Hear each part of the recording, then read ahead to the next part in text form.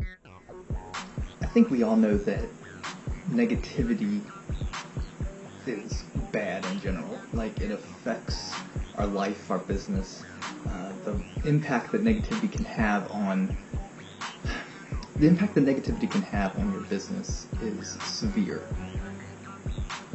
And we hear this a lot more recently and that kind of stuff. And you've always heard positive mindset. That's the reason there's motivational speakers and that kind of stuff, is how negativity can creep in and really affect your production level. It can, zap your energy. It can really take away from your day-to-day ability to just operate, not only in your business but in your personal life as well. And the negativity coming from the outside is horrific, and you have to work on blocking that out.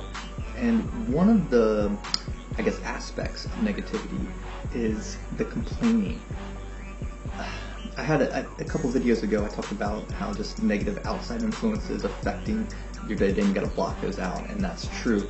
But your personal complaining about your situation, a deal that didn't close, a listing you didn't get, why something didn't work out, comparing yourself to others, complaining that some other realtor is doing better than you, that can really drain you mentally and physically. It can hinder your ability to succeed and move forward when you're spending all your time and your energy and your mental capacity on complaining about your situation. It's just not a win.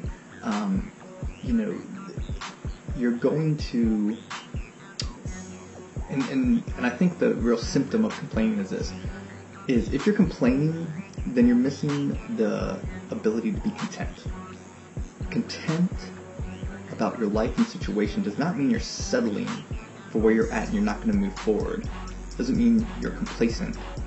It means that you are at peace, you are happy, you feel blessed about where you are, but you're going to continue to move forward. You can be content today and be able to be motivated to move forward tomorrow. But complaining will drag you down. Complaining will hinder that process. You will become complacent when you complain. Like, oh, well, this is just as far as I can get. No. You can quit the complaining, change your perspective, have a content perspective on today's situation, count your blessings, whatever you want to say.